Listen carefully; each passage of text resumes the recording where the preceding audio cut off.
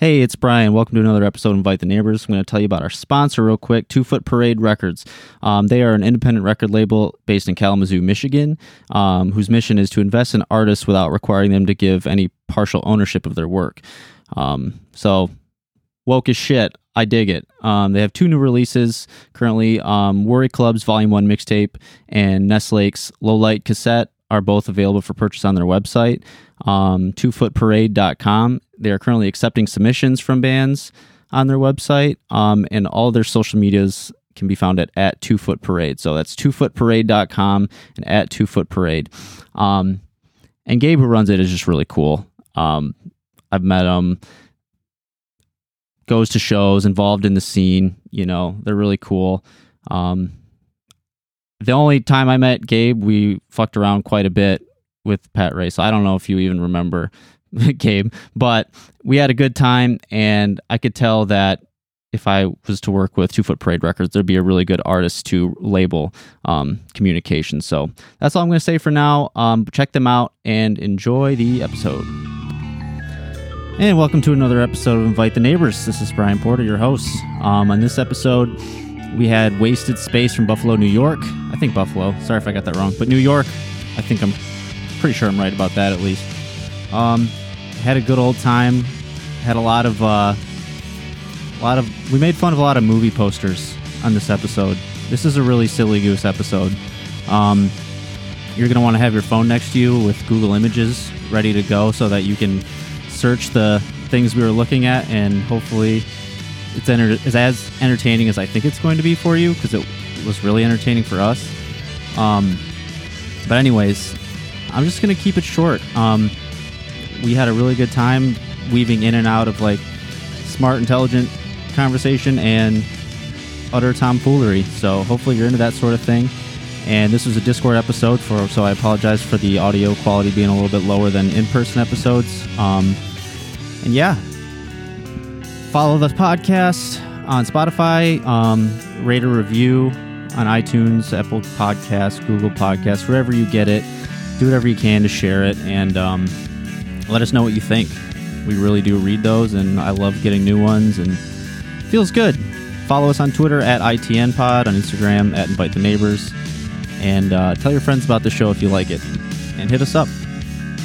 Give us your suggestions. Blah, blah, blah, blah, blah, blah. All right, enjoy the episode, guys. Yeah. Ooh. Just like that. That's a fun little voice.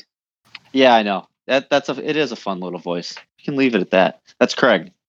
Craig is a podcast all-star on this podcast. Said podcast many times. It's funny. I'm starting my own podcast, my D&D podcast involving some DIY folk, and I do plan to use Craig.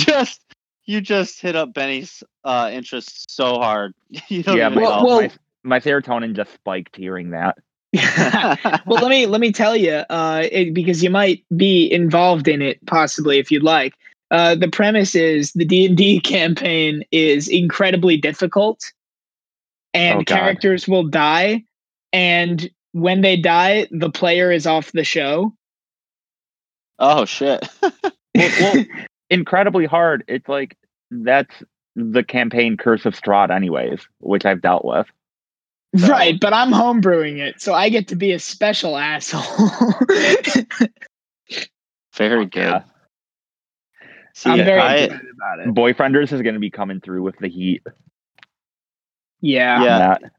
Yeah, you'll have to run us both, Benny, because I have never dungeoned or dragoned. Actually, that's not true. I have dragoned in Skyrim, but I have never dungeoned in Dragon.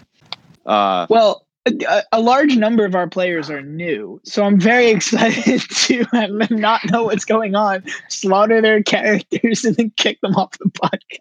That sounds like a great way to promote. I'm just going to be hopping in. I'm just going to be hopping in with the tiefling rogue, ready to whoop ass. Oh yeah, oh yeah. We almost had 4 rogues in our initial party. That sounds like a nightmare. It would have been real bad. I had to intervene. Dude, my current campaign that I play with a few of my friends over Discord, we've been playing this campaign probably for like 3 years now. Originally, it was a party of rogues, and we had one session, like we had a session 0 like that, and our DM Trevor was just like, "Hey guys, can we do a little like character shuffling here? Because Yeah, this is literally dumb as hell." it's untenable. That's a word that hasn't been used on this podcast before. Very, very good. Untenable. Thank you. I'm an English major. I plan on using it. Oh, hell yeah. Where are you from, by the way? So, okay, this is a good conversation because I just moved back to my parents' house because the semester's over. But I am Nice. from New York, just outside of the city, suburbs, traditional pop punk shit. And yeah. Oh fuck yeah. I just this fall moved out to Pittsburgh to go to college at the University of Pittsburgh. So my band is based in Pittsburgh, and I am not from there. And we're trying to record a second album, and I am not there. it's kind of ridiculous. Were we the ones that we were talking about hockey and on the Twitter DMs? Right? When Yeah, we spoke about Uh, hockey, and that's how we got here. Yeah. Okay. Yeah. See, like I'm a huge hockey nerd. I won't go into it too much, but I was just wondering. Like, I heard Pittsburgh, and I was like, oh yeah. We talked hockey. That was And- back Yeah. in the day. And as a That was- Flyers yeah, that was a fan, I while would ago. recuse myself from this conversation. Right? Yeah, you have to because I don't like the Penguins, but I do like the Islanders. So still, fuck you for being a Flyers fan. Yeah. I deserve it. I'm used to it at this point. I have some fucking basketball takes that I've heard people give me shit for. So Oh, I don't even want to begin to like enter the world of basketball. It's a truly alien field to me. And it's the best thing I've ever done. and I'm gonna ask you a question also that I should ask more often. But what is your name? I forgot. My name is Mikey from Wasted Space. Mikey. Okay. Yep. That's right. That's me. He That's said what I do. I genuinely should've- remembering. I should have changed my stupid fucking nickname in the Discord, but I never got around to it again. What is it? Dumpster bassist. Yeah, that's been my username ever since I made an Instagram account 2 years ago. Oh, that's cute. So, what I sent Benny, because this podcast is a really professional operation. Usually, the way we do it is like day of the episode. I'll look at my calendar, be like, okay, that's who we got today, and then I'll text Benny and let him know, like, hey, we have this band, and then I'll tell them that like this is a brief description. But sometimes I'll come up with my own description based on like listening. But sometimes the band does a really good job themselves. And yours was something about maybe you can remember something about Saves the Day and Wes Right, yeah. Anderson. So- Closet so it's- bisexual. Yeah. Yeah, it's one not so closeted anymore. One bisexual non-binary kid's take on Saves the Day and Wes Anderson movies in music form. That's good. I love Wes Anderson because that's what I kind of wanted to get into is, let's call it a segue, but I love color palettes. I'm big into paletry, if you will. I don't know if that's a word, but way Wes Anderson uses like all the very specific, like each scene is a different specific palette. And Yeah. I was just curious, like what about like Wes Anderson's work do you feel is do you owe to your own musical stuff? Like what of Wes Anderson's do you feel like contributes? So I think, wow, this is a fucking good question. Hell yeah, get used to it. Get used to it. I think a lot of the the offbeat dialogue and like quirky humor feeds into my personality a lot. Where like I'll say something that's like, just a little strange, or I'll have like a weird pause, and it just feels like, oh, this is like a thing that Wes Anderson would deliberately do in a movie to make a character more complex or interesting. But for me, it's just me being stupid. So the things that feed my music are my own idiocy, and also like this just constant sense of I'm doing the wrong thing at the wrong time, but it works out because it's like, yeah, I don't know, pleasantly dissonant. And I think Okay. that's sort of the thing that I take away from his films in my work. Okay, that's interesting. Do you feel like musically, do you like to maintain like strong themes, like from whether it's like from record to record? I know you don't have much released right now. You have like that like 3-song EP and a single that I saw on Spotify, but do you We have the one album, and then we have a couple singles floating around. But other than that, okay. not really. But yeah, thematically, like I was just curious, like if there's anything that ties them together, or if it's like each song is it's like its own thing, or What's funny is when I was making the record, because I did the first record solo, and then I kind of looped some bandmates into the fold once I got to college. And when I was doing the first record, it was sort of this constant quest on my end to make it thematically work. Like I kept trying to work with all these like disparate song ideas that I had, and it just would not come together in a way that I liked. So I just kind of did it and made an album of 10 completely unconnected songs and just kind of put it out. And then I sort of like retroactively gave it a meaning and then didn't really tell anyone about it. And people have sort of drawn their own conclusions. And I think that's nice and really what art should be for. So, no, I guess there's not really a good recurring theme, but I would like there to be. But also, I wouldn't, because it's more fun when other people get to make their own themes for my work, and it's more fulfilling. yeah. I mean, I definitely understand that. I think like relating to my own music, that's kind of sounds like what I do, to be honest. Like I write it all, and sometimes like I've gotten lucky where like a theme will emerge where I didn't intend there to be one, but I just realized like, oh, there's lyrics in this song that tie into the lyrics in this song. I didn't really mean to do that, so it's not like impressive or anything like that. I wasn't trying to, but someone might listen to this album as a whole and think I was trying to do that, and I'm not going to lie to them. I mean, I'm not going to ruin that for them by saying I didn't mean to. So I'm just going to let them think that I'm this artistic, not genius, but I'm this like artist guy who like thought ahead and like, I want these themes, but to be honest, like it just kind of happened organically. But I think crazy how the first word that come to your mind when you were like, oh, people might describe me as an artistic blank was genius. Well, I'm just going by experience. I would have gone for Wunderkind personally, just because I think it's a little more fun. Yeah, it's funny. I just heard that word yesterday, and I was just like, wow, that was a word. It's a good one. Anytime you can shoehorn German into a sentence, I think you should. Yeah. Oh yeah, Wunderkind.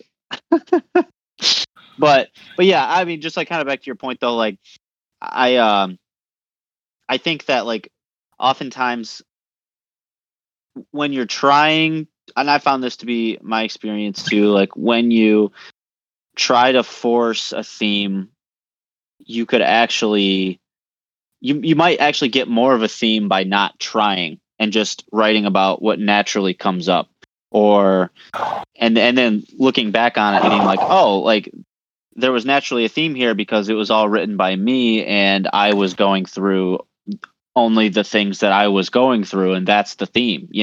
Had I looked back and tried to say like, oh well, I'm going to write about this particular thing, I might have been like clouding or restricting myself, and that's my excuse for being lazy and not, or my rationalization for being lazy and not trying to write to a theme from the get-go. And I will always be able to do that. I will always be able to rationalize doing less work and making it sound like that it was the better choice artistically, and that's key. Yeah, I really relate to like the idea of just like I really like the idea of like what I'm going through at the time is the theme, because I think ultimately like that's what I would say if somebody made me, like if somebody put a gun to my head and was like, what's the theme of your first record? I'd be like, well, I don't know, I was going through a lot of shit, man. Yeah. I guess if you have to point to like a lyrical, if you have to point to a lyrical device, I'd say cigarettes. I think that's a pretty solid fallback. It's a good 3-syllable word. I love the lyrical themes from each specific artist on this podcast right now.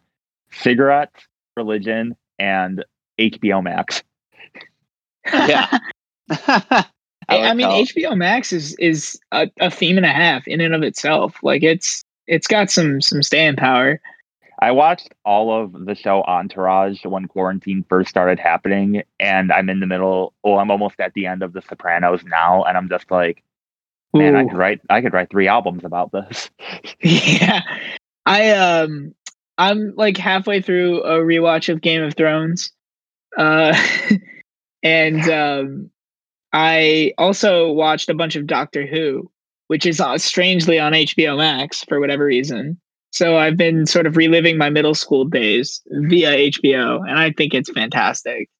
God, Doctor Who, if like Boyfrienders album 3 is going to be about Entourage, The Sopranos, The Animaniacs, and Doctor Who, which is The all I've been watching Animaniacs. over the course of this fucking quarantine.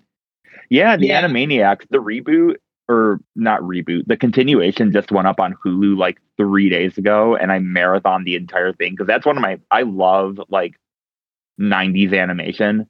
So of course when that came back, I was like, oh, I'm on top of this shit. I'm watching this all in one day. And I was like, well, not surprised. It was amazing. Yeah, I still have to check it out, but I've heard from pretty much everyone who's watched it that it's fantastic and worth my time.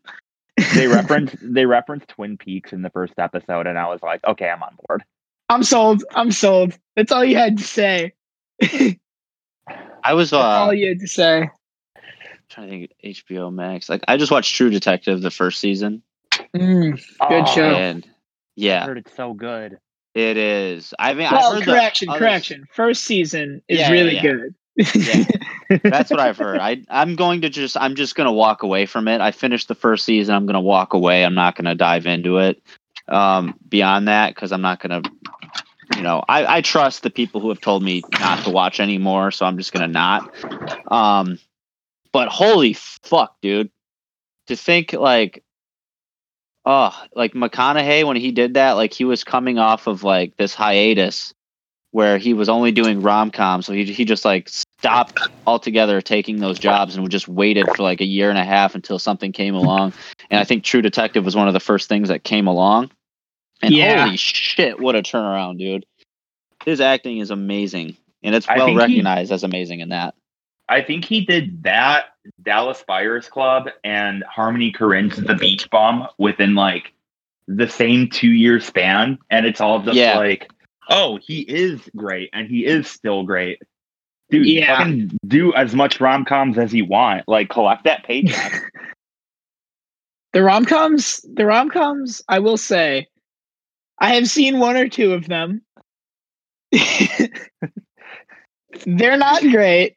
It's so funny, like watching all of these like prestigious actors just be in these awful rom-coms. Like fucking my roommate and I talk about this one all the time. There's one that Michael Douglas was in, like 60-year-old Michael Douglas. Fuck, I think it's called? I'm struggling to remember right now, and I'm so bummed because the DVD cover is hilarious. I know exactly what you're talking about. I'm gonna Google it. I'm gonna look it up. I'm looking it up right now. Sorry for derailing this, Brian. I know you probably have things to say, but you know me. I'm a quiet, non-binary. You're spreading your wings right now, and I really like it. I got it. Is it And So It Goes? Yes. Oh my god. Because I got it. Like the facial expression that he's making on that cover, it looks like he just faced a blunt by himself.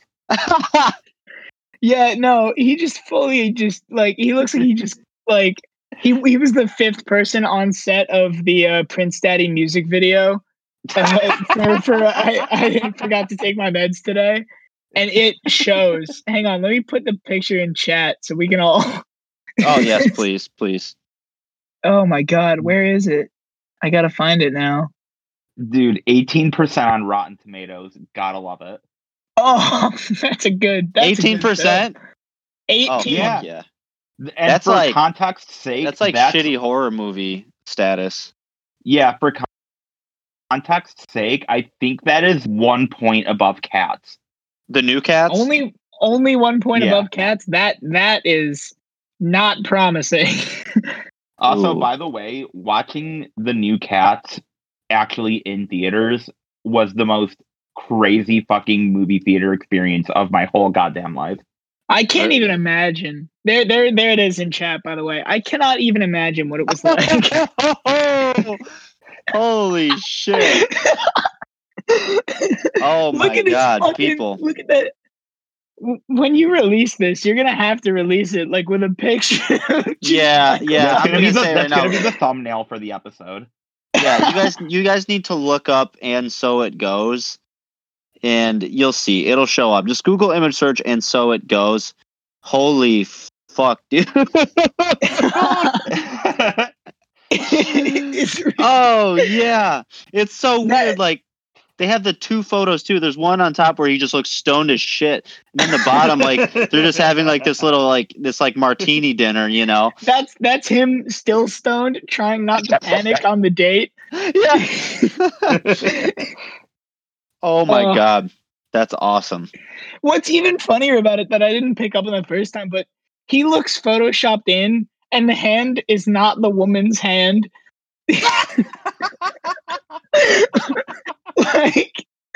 like the hand on his shoulder is not the woman's hand, and he is not in that photo. I appreciate the fact that the "And So It Goes" movie poster has such a fandom behind it. Because my roommate was the one who told me about it, and she was like, "Have you seen this before?" And I was like, "No." And she showed me, and I was like, "Holy shit!" I'm gonna take a minute just to tweet this movie poster out with no context. Trust me, my friend, I am doing the exact same. That's awesome. Holy shit. Oh my lord! For a second, because I was never aware of this. There were two posters. For a second, I was wondering if you wanted the slightly more normal one, where he's making a slightly different facial expression. No. And I realized that it was not nearly as funny. So, You know what's like one of the funniest parts to me is that like, and this is always so funny to me. Like whenever I see like a funny picture or like a commercial, even I'll be like, there was people in a room looking over probably like 100 different samples of what to use, and that was what they decided to use as the they're like, poster. well, what my little headcanon that I'm sort of coming towards is that out of the 100 takes of this photo that they took, they got no good ones of Michael Douglas. So Right. they made him come back afterward and take a picture of just him. And they were like, Mike, please, just give us a smile. You know what? Here, take a hit of the blunt. Relax. Just give us a smile. And Dude, it this even is what he does came look up with. photoshopped. Yeah, It they even- definitely like put him in post because they couldn't Yeah. get a good one. You can tell. You can kind of tell that, dude. She definitely just put her hand on like a coat rack or some shit, and then they superimposed Michael Douglas into it. Holy shit! My theory is that she didn't put her hand on anything at all. He was never in the photo. Right? Her Oh, hand that's is not just even like her hand. floating. That's not even her hand. That's like not her hand. Like the light. That's like Kathy in makeup. That's her hand, and Yeah, that's the they hand just of an whoever was intern. around. That's like the director's hand. That's like Wow. that's like the intern's hand. That's not even the director's hand. That's like they called over like fucking Casey, who's like a student filmmaker, and they're like, "Hey, listen, Yeah. bro, could you just like put your hand here for a sec?" Yeah. Holy shit. That's. We should do. Oh my god. See now, this is just like so Patreon worthy. Like to do more episodes where like we veer off the path even more and just do like deep dives into random bullshit. Like this is the type of. This is giving me ideas like just like movie poster episodes. And Oh, god, because that'd be there's so fantastic. many. Like Nick, you ever seen the movie poster for the Nick Cage movie about 9/11 where he plays a firefighter? Excuse me. Wait. Back the fuck up. You can't just say the sentence Nick Cage's 9/11 movie where he plays a firefighter. You show me the poster. Okay, yeah. Guys, you're gonna have to. I don't know. I'm looking it up right now. Oh, people wait, listening. Brian, oh, are it's you called talking World about- Trade Center. Yeah, I was gonna say, are you talking about World Trade Center? Yeah. It's so fucking good. Okay, now people listening, you have to look up World Trade Center too, because this is like, I need you to follow along at home here because this is so. This is So important. fuck. Oh my just- lord. It's a true story of courage and survival. The face he makes, dude. Can we Glorifies talk about that which the best. mustache for a second? I know. Oh my god. And there's 4 people, and they're all looking a different direction. It's like, why would they use that picture of him? The mustache is uneven. It is straight up like one half has a hook and the other half doesn't. What I like to think is they let him shave it himself, like he insisted. He was like, I'll be in the movie, but you have to let me shave my own mustache. Yeah, I like to think that Also- it's the same guy it's the same character from Leaving Las Vegas, but then he just like cleaned up and became a firefighter. For sure. Or even better, the same character from Wild at Heart. But Yeah, like, dude. instead of going to prison, he like agreed to be How is Leaving Las Vegas, by the way? I've always wanted to watch that movie. It's incredible. It's 'Cause the only- it's acting at its finest. The only thing I know about it is that Richard Lewis of Curb Your Enthusiasm fame, which is one of my favorite TV shows of all time, is on it. Really? I didn't know that because I've never seen Leaving Las Vegas, so I'm gonna have to check it out. God. Yeah, a lot of Cage's movies just blur into one big conglomeration for me. Like, I'm not one of those people like who loves Nick Cage. I kind of can't stand him. But my friends actually started. I gotta give him a shout out. My buddy Nick, and Nick Cage. some of his.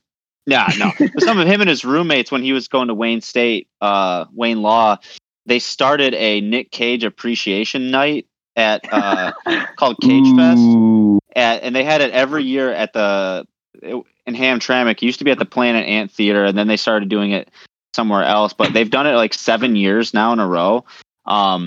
This is the first year they didn't because of COVID, but like there was like hundreds of people would come to this, and they would like they would show 2 Cage movies. They would play one movie, and they didn't have an intermission where people would like come up and read poems about Cage or like do songs or like spoken word, Hell and then yeah. they would show another movie about Cage, and people would like dress in business attire and shit.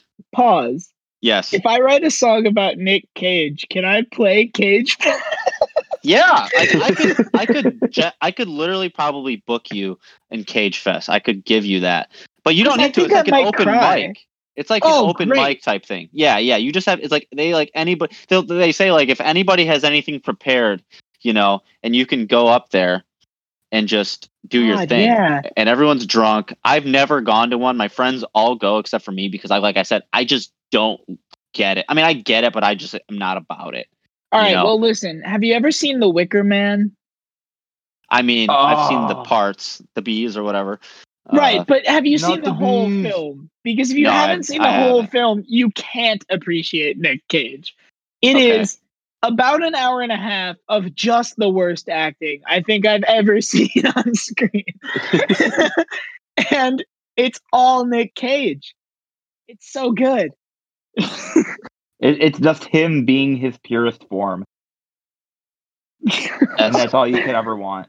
See, I love like almost like the ridiculous movies are something obviously, but the thing that fascinates me most about Cage and the things that I kind of like the most are the movies where it's more subdued and like it's almost hidden well enough to where it's like a mainstream success, like Con Air. Like the movie Con Air is so stupid and ridiculous but it's still Cage. But it's like Cage to a point where it's like he's getting over on everyone and actually achieving mainstream success with it. Where people don't realize that it's like completely over the top. And that's fascinating. You know what I mean? Like, does that make sense? Yeah. No, I totally understand. And I think that you're onto something. I like the films where Nick Cage is pretending to be a real person for like a minute. Yeah. Because like I've come to the realization that there is no way that Nick Cage is a normal human.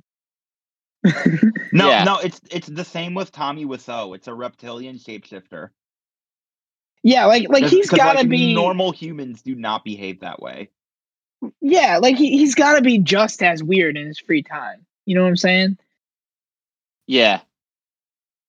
I don't know, man. Nick Cage, beautiful. I give him an excuse. He was in Face Off, which is one of the best movies ever made. True. So, that's fact. I want to take his face. Oh. All right, now just backtracking to the World Trade Center poster for a second. Yeah. Can we just can we shout out Michael Pena's face? Just for all the glorious serious work that it's doing. He's just I've never seen him this serious. See, that's what I'm saying. Like, the thing is, they're all looking in a different direction too. Right? Yeah, because how dare they look in the same? Actually, you know what? That woman all the way in the back. Why is she so tiny? And why is she almost looking in the same direction as Nick Cage? Not quite, but almost. Yeah, it's. I don't know where she is. Like in the in context. Like I don't know if they're all in the same room. You know, also, it's like their giant heads are towering above the buildings too. Like they're like, you know, Nick Cage is a kaiju confirmed.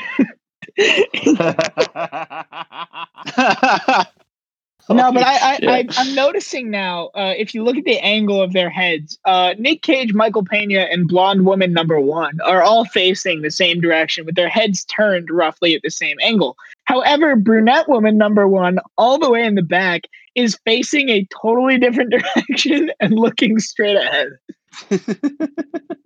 What the fuck? Who stages these? God, and people say that these people aren't artistes. God, I love it. This is art. See, the thing is with Cage, like I think one of my theories for why he's so over the top is because in his real life, he's so over the fucking top that like, how do you top like buying a T-Rex skull? You know what I mean? Like if that's your normal life, then like imagine like the lengths you need to go on screen to try and, you know, make it not less interesting than your own real life. Does that make sense? Like you have to really go for sure. For it you gotta really like yeah. So I think my favorite like mental image is David Lynch and Nick Cage in the same room. Just in general. just thinking about that, like imagine being there. Like imagine being like the makeup artist and David Lynch comes backstage and is like, Nicholas, and he just starts talking about like the fucking wildest shit. Oh my god! But when you think about it, Nicolas Cage is like the perfect actor for David Lynch. Oh yeah, for like like how was Nicolas Cage not in Twin Peaks: The Return?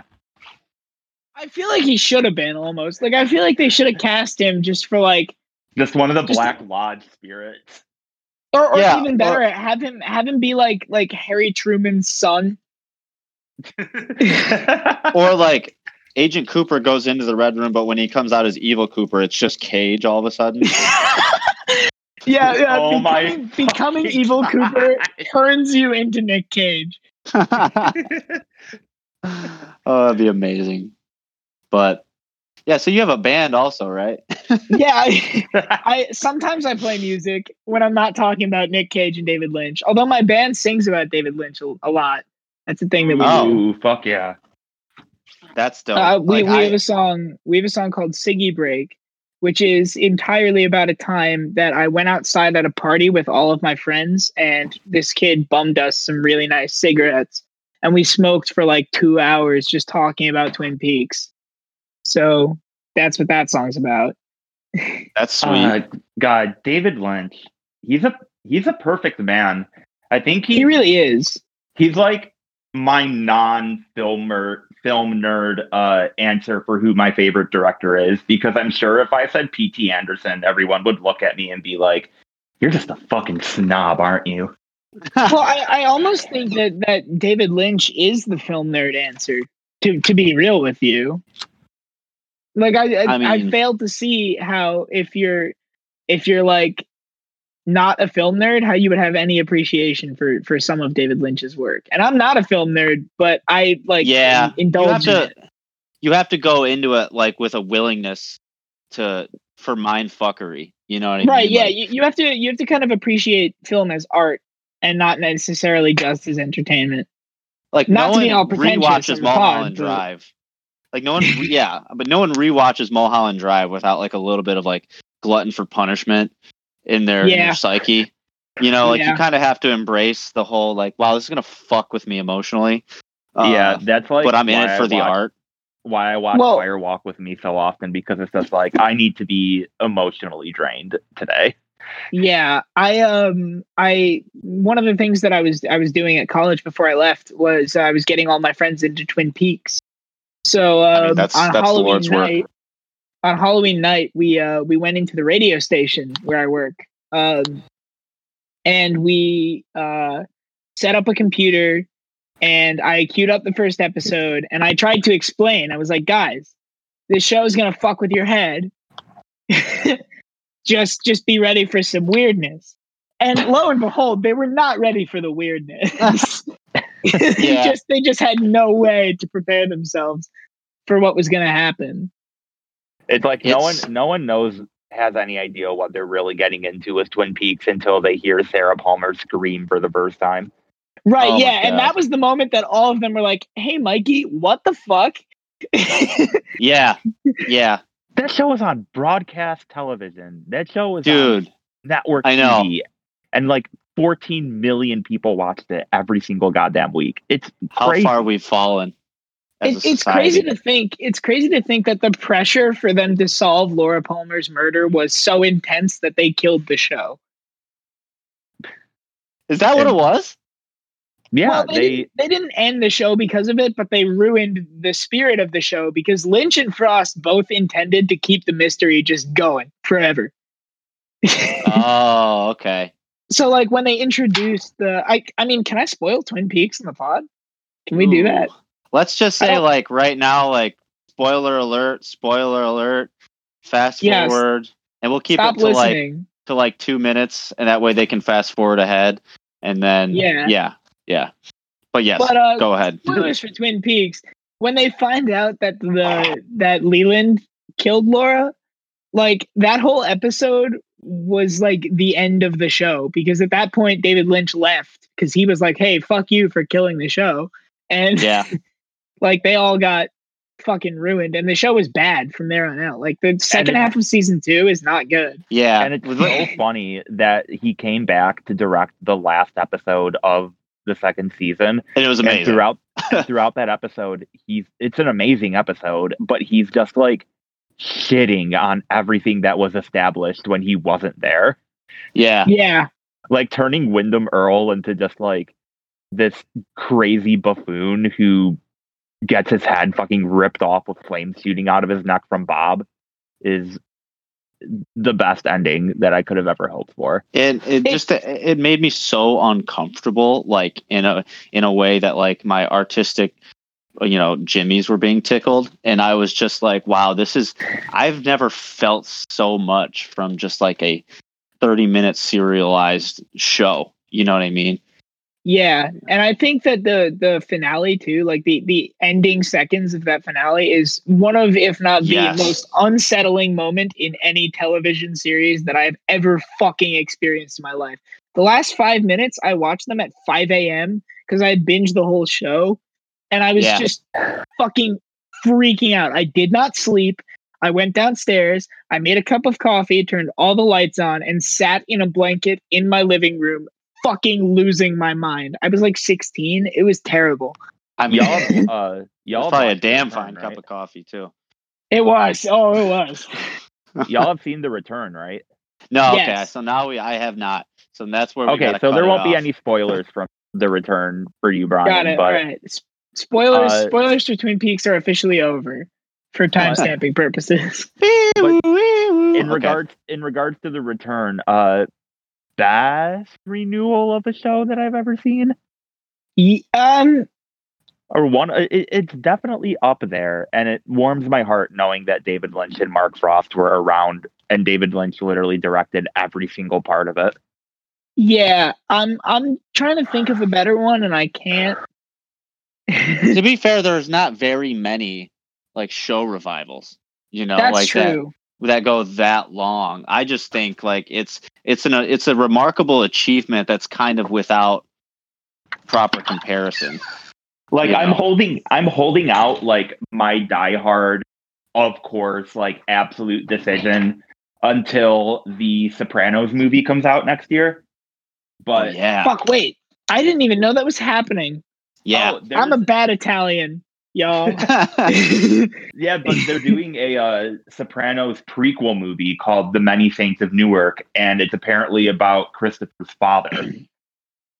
Oh shit. Oh, dope. And James Gandolfini's son is playing young Tony Soprano in the movie. You know what would be Oh, sweet shit. is if they had the actor who played Christopher play his father.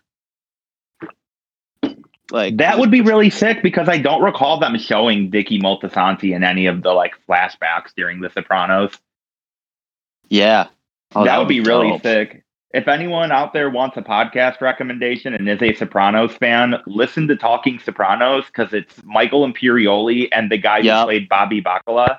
And they just, every single episode, they talk about one episode of The Sopranos, and it's the best, like, rewatch podcast I've ever heard. Even better than the Glee one. Wow, sounds like I just brought the podcast to a screeching halt. No, I was just Glee. I had like a burp stuck in my throat. Well, but that being said, we're not going to go into Glee. Dude, my discourse about Glee is reserved to me and Ellie Hart texting each other about it, and I'm very satisfied with it staying that way. That's fine. I personally am not a Glee they. I never got into it. I don't think I can get into it. I think I've fully missed the boat on Glee. And I'm just going to stay out of it. I'm not going to have an opinion on it any which way. It's just Glee, and it exists. And I'm not a fan, but you know what? Whatever. All right. I said we're not going to get it, but now we are, and I'm just going to ask a question because we're here. You know what I mean? Like, yeah. I didn't mean to get off at this exit, but we're here now, and I have to use the bathroom. So we're just going to be here for a minute. And Glee was one of those things where and tell me if I'm wrong here. It just seemed like when it was around, it was really fucking. You either watched it or you didn't. I mean, obviously that's the case for everything, but like you either watched it and you got together with people to watch it, or you just like didn't watch it at all. Like it just seemed like that. Like in The Office, remember they had like the Glee watching party episode of The Office, and maybe that's the only thing informing the statement. But it seems to me like people who loved Glee were just like all the fucking about it. But dude, Glee, there wasn't like a middle ground. Glee is the type of show where it's only really fun if you're watching it with someone else. Yeah. Like, me and my roommate watched all of it before quarantine, and then me and Ellie Hart of Lead DIY and now No Sleep Records started a Zoom rewatch of it, and the whole time we're just like making fun of it because of how campy and awful of a show it actually is when you look at it. Oh yeah, I mean, like from what I've seen of it, it's fairly ridiculous. But even then, I can't bring myself to sit down and watch something that long, even if it's funny. So it's just like I personally don't think I could ever actually fully enjoy Glee. Well, I have a segue. What about on the topic of things like this? Kind of made me think like musical, like guilty pleasures, and I'm curious, like, what are some of? Do you guys have any like guilty pleasures in terms of like music that you like? Oh, straight up, Millionaires. Me and my roommate are obsessed with early, like late 2000s crunkcore band, The Millionaires. Oh yeah, And it's just it's funny you say that because I was gonna say 303.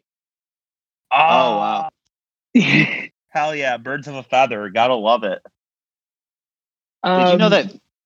Oh, go ahead. I was gonna say I don't really have like guilty pleasures. I just like what I like, but I feel bad about liking 303 because some of their lyrics are kind of really, really awful. Yeah. Did you know that So- 303 like started as a joke band for the people in 303's actual band? Like I don't remember what their band was called, but like they would their actual band would play a show and then they would open up for themselves as their joke band 303. Like they were like That's a fucking serious hilarious. Yeah, and then that That's got way great. more popular than their actual project, so they just kind of went with it. I'd love to hear their real music and like actually just compare. Yeah, it's probably like Amnesiac era Radiohead or some shit like that. It also makes me feel a little bit better about liking them because I knowing that it's at least a joke, albeit a fucked up joke, some of those lyrics are a little easier to stomach. Yeah. Also, it took 42 minutes and 1 second for Brian to bring up Radiohead on this podcast episode. Oh, okay. I'm just time stamping it right now. It's 7:42 p.m. and wherever the timestamp is on this podcast episode, took Brian that long to reference Radiohead in this episode in particular. I'm doing surprised good. I Hey. haven't referenced Oasis yet. Hey, let me just say two things real fast and on Brian's reaction. I'm podcast in which but fuck radio. Just Well, hard. you know, we can get into this. I'm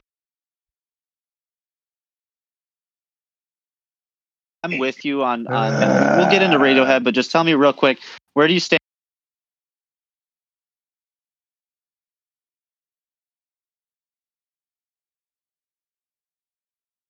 on Greta Van Fleet? Radiohead, first of all. I mean, you're wrong. Let me just It's get this okay. out of the way real quick. ISIS, because Be Here Now is literally the worst record any band has ever made. So I understand that. But I will never. But if anyone shits on What's the Story, Morning Glory, I will literally quit my job, quit this podcast, pack all my shit, and move to fucking Montana, so I don't have to listen to any more slander from the Philistines online about this band. Listen, I think that there's maybe two good songs on each Oasis record, maybe, and They suck. I don't care to back that opinion up with any kind of evidence. I just they suck. God, Wow, I feel like Sideshow Bob in that one episode of The Simpsons where he keeps stepping on rakes and goes, "Ugh." That's how I feel right now. And 44 minutes, and I don't know how many seconds before Benny mentioned The Simpsons on the podcast. So, we should hey. keep a pool.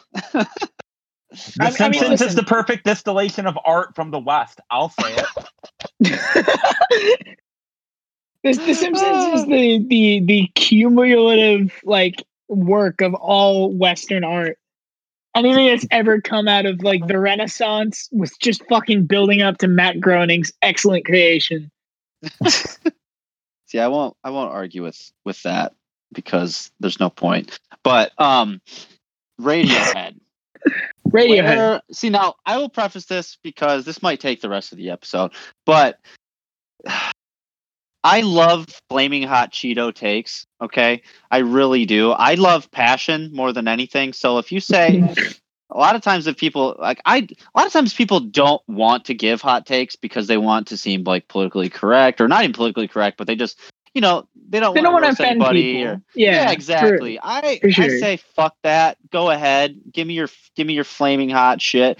Like, I think it's okay. It's possible to roast someone's project without roasting them as a person. I think it's possible to find that line, you know. And I think art is subjective. So like the fact that we tiptoe around as like a Twitter society, we like tiptoeing around saying things suck unless it's like Trapped. You know what I mean? Like It's easy to say Trapped sucks, but sometimes other things suck too. And I'm not above it because I'm afraid to say what I think sucks because, you know, they're probably good people, and it's my opinion of them sucking is not. It doesn't mean shit. It's just an opinion, you know. Yeah. But some takes are so indefensibly wrong. And I just so that's where this is going. No, I just really want to know. Like, I see. Normally, I'll just brush by, like, oh, well, this is awesome. You really hate this, but what is it? Please provide your your statements. Your statement as to why Radiohead is so fuckable in a bad way. Because, and I'll put this very simply, Radiohead is what happens when a bad post-rock band picks up a vocalist in hopes that it will sell more records, and then it works. Oh my god. God, you poor soul. I would just rather listen to Godspeed You Black Emperor. Okay, sorry. And actually enjoy myself. Oh, because you fell asleep and had a good dream? Is that what you mean? Actually, I had some terrible nightmares. But no, it's funny that you mentioned this because I discovered both bands around the same time when I was in high school, and Radiohead was like probably right around the time I discovered Radiohead before Acid, but it was around the same time. And we used to make fun of Godspeed You Black Emperor so much. Like that song on F sharp, A sharp infinity where it's like, we live in the belly of the machine. The machine is bleeding. Like, we used so much. And now I get it more. Like, granted, I was like a junior in high school and like a jock type kid. And like, I was like, you know, like a skater jock, but like I had real strong opinions on things that were not very nuanced and very, very just like stupid, to be honest. So I like trying really hard to be artsy. Whether or not they succeed was irrelevant. I just thought it was just like douchey was the word of the year. But now I get it. I'll throw on some Godspeed You, like if I'm straight up trying to study or something. You know, I thought. But what do you know of radio? Like, have you given them a listen? Like, what have you tried to listen to that has led you to this misguided? Brian is so. I've actually bad for you. I've actually listened to all of OK Computer, all of Kid A, most of the King of Limbs, and I don't know, probably a little bit of Pablo Honey when I was In bored Rainbows, dude. / young. I like In Rainbows. I'll say that. This is actually good music. Okay. In Rainbows is good. That's the only Radiohead album I don't like. What I find the rest of it to be is just, I don't know, it's something about the lyricism for me, because the music is largely inoffensive. It's just fine. Obviously, I think there's bands doing it better, and I like those bands more. But to be honest, like Radiohead is fine musically. My problem is just the lyricism doesn't strike anything profound for me because it's so vague in trying to be profound. I think for a lot of people, like what happens is it hits an experience that they've had, and then these vague ass lyrics like reflect a specific event in their life. But that doesn't happen for me when I listen to Radiohead, so it just kind of like floats on by, and I'm like, that was not great, and then I just don't really enjoy them. And then just the way that their fans are online, Oh, right. And that, like, they're so annoying. And like, I'm not like a Radiohead elitist in a serious way. It's more like, I expect the fact that you're willing to make that stand because of how annoying actual, like, I'm not saying that I'm not an actual Radiohead fan, but like how annoying some people can be about them. Like, you just don't get it. You know what I mean? Like, It's like you get it. Yeah, it's just not for you. And like back to what I said, music is subjective. Like, if you think something sucks, just say it. You know what I mean?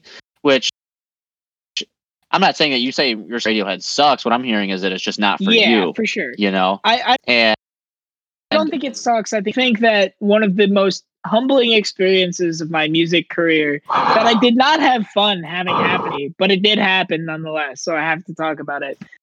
Nice one time flamed my band on Twitter and told me that we sucked. And I was like, cool, thanks guys. And that was the moment when I realized maybe it's like fine, I guess, if people tell you suck, because sometimes you do suck. You know, it's funny. I was literally thinking about that end earlier today, like an hour before we did this, because I remember doing an episode with them, and I'm not shitting on Nice at all, but I just got the vibe that they were like not taking it super seriously, you know? Like, I got the vibe that they were just like really feeling themselves, if that makes sense. And like, go for it. Like, I honestly respect that, and like, I tend to be that, you know, but I could, what I'm saying is like, I'm not surprised. Yeah. Essentially.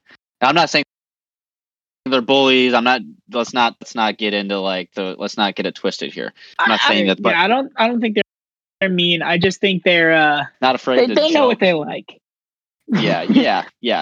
That's fine, you know, but I'm just saying, like, I kind of, that makes sense that you'd say that, because I remember interviewing them, and I remember getting the feeling like they would like tell jokes, and they would say things that were like clearly inside jokes, and I wouldn't get it, and they wouldn't like explain it at all. It was like they were kind of toying with me at times, which I don't give a shit.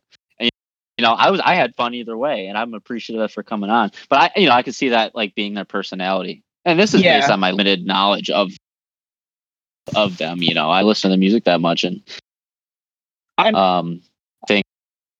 for one, like, they are straight up. I used to, when I was doing live stream shows at the beginning of quarantine, I used to cover Every Time, because I had a friend named Carrie. It's such a good song, and my friend Carrie really likes that song too, and I would sing it for them because I wanted them to feel okay. And we talked about it, and they really liked it, so I kept doing it. It was a good little bit. I would do it. I would say, I'm going to play a very good song by a very good band for a very good friend, and I would play that song. And I think that band is super cool. So, you know, much as it sucked to have them roast my work, I did think it was kind of funny. So I just kind of let it roll. Yeah, that's the attitude. Let it roll off. And I definitely don't feel bad about saying, you know, Radiohead sucks, because Tom York's never going to come down from billionaire heaven and smite me. Fucking no. It means nothing to him. I'm not insulting any fucking body by saying that. Right. No, absolutely. So yeah. But so, yeah, like I said, I respect it. I wish more people would.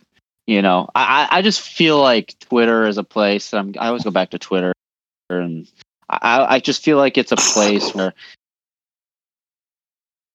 the cool kids are allowed to criticize, but the lemmings, or the people who are not quite there, they haven't quite made it in DIY, they're more like only saying things that are super positive. You know what I mean? You know, that's Brian, so annoying to me. Brian, you know what's funny is this is the exact tweet that I made from my band account that prompted Nice to tell me my band sucked. Really? Yeah, I was like, hey, don't you guys ever feel like there's a DIY hierarchy of cool kids versus and immediately the entire You're the hierarchy was set on fire. Oh, shit. Okay. Yeah, I remember seeing that, and I just remember like, yeah, how do they like the only people saying are the ones who are like the cool that's kids. What I said. And I say that with quotes, you know, because it's just like, dude, who gives a fuck? Oh, you got some followers on Twitter, and I sound salty, but I guarantee you, if I achieve musical success, I'm I'm going to have the exact same attitude because I always have, you know, like Yeah. I think Twitter sucks to begin with, but I just think that it's so clear that people, once they get a certain degree of like status or clout, it's just like people kiss their ass, one, and I just feel like no one wants to go against them, and like their word is gospel. I'm not saying nice specifically. Yeah. You know, I'm just saying like people in general, like if they have a take, if anyone criticizes them at all, like so many followers will just come to their defense, like regardless, you know, of what the content of their statement is.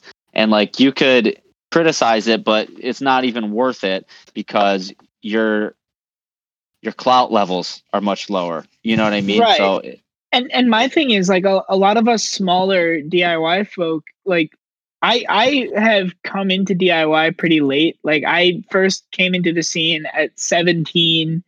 I was like just starting out making music under the name Wasted Space. I didn't really know anybody.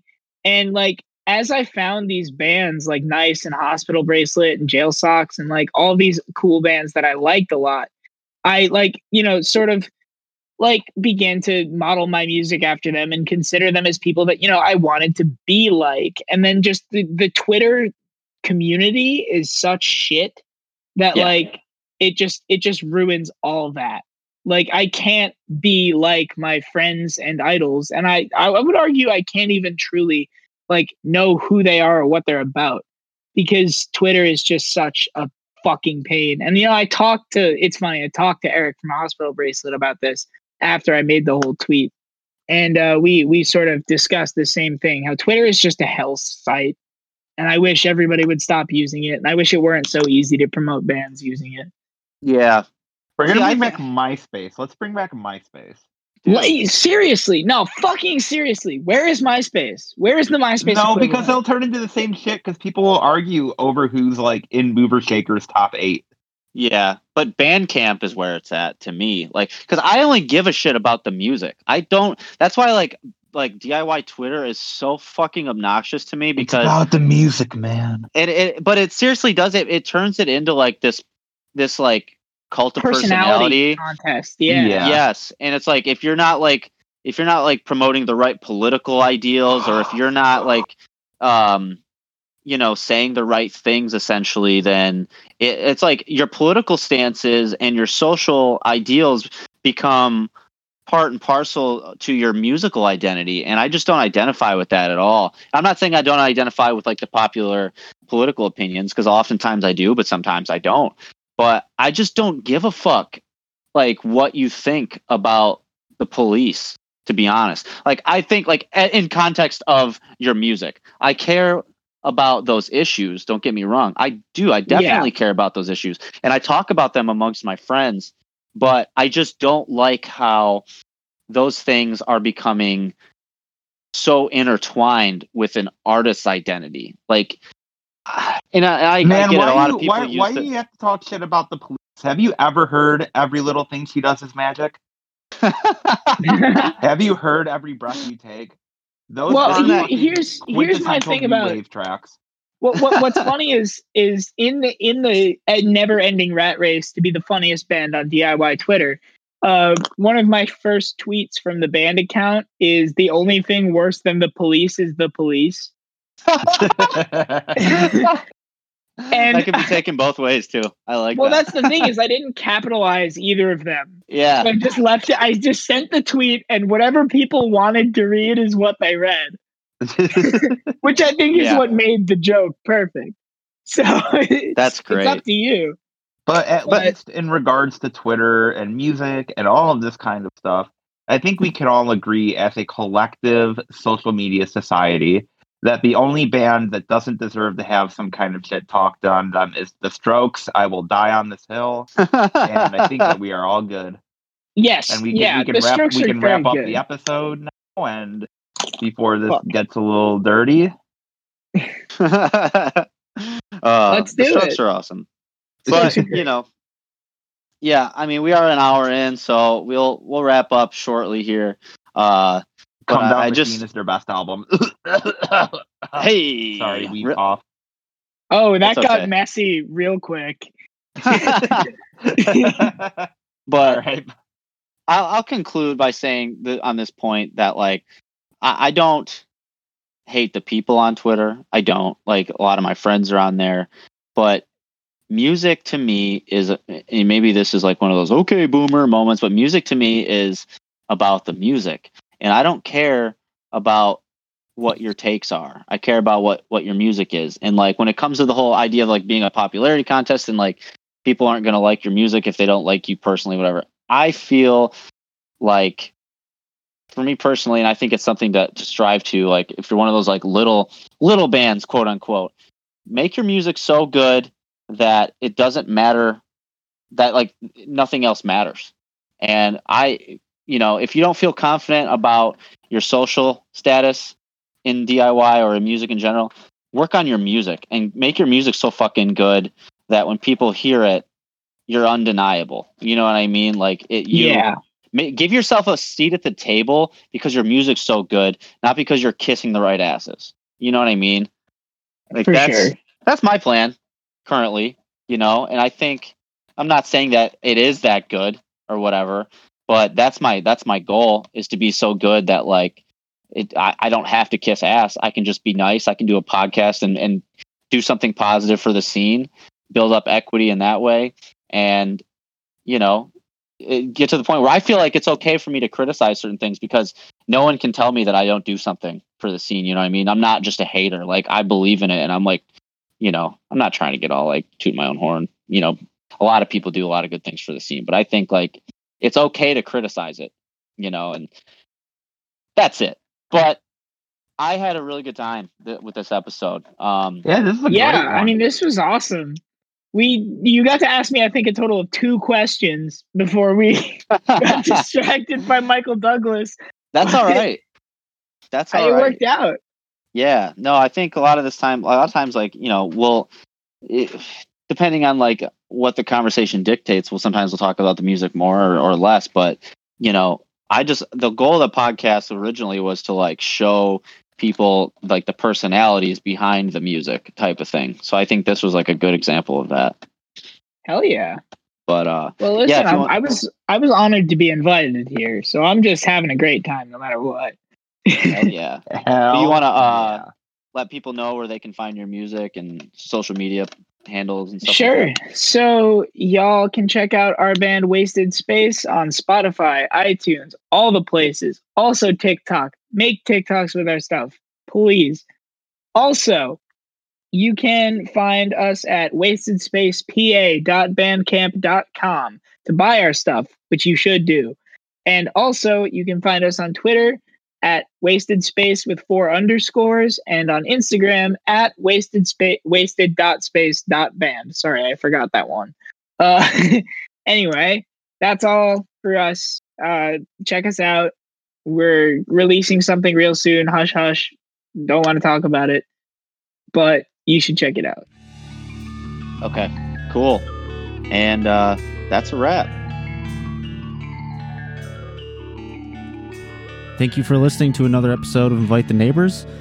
Check out our sponsor, 2 Foot Parade Records, and if you'd like to become a sponsor for as little as $10, $15 an episode, we'll read copy in the beginning of the episode. Hit us up at invitheneighbors@gmail.com if you're interested in that, and give us a follow on social medias. Share this episode, send us a message, let us know what you think, and if you made it this far, thank you a lot. So that's it. I'm trying to figure out what I want to do for these outros, but I think at this point you guys are done hearing my voice for at least 1 week. So thanks for listening, share it, and hopefully you'll be listening next time. All right, stay safe. See you guys.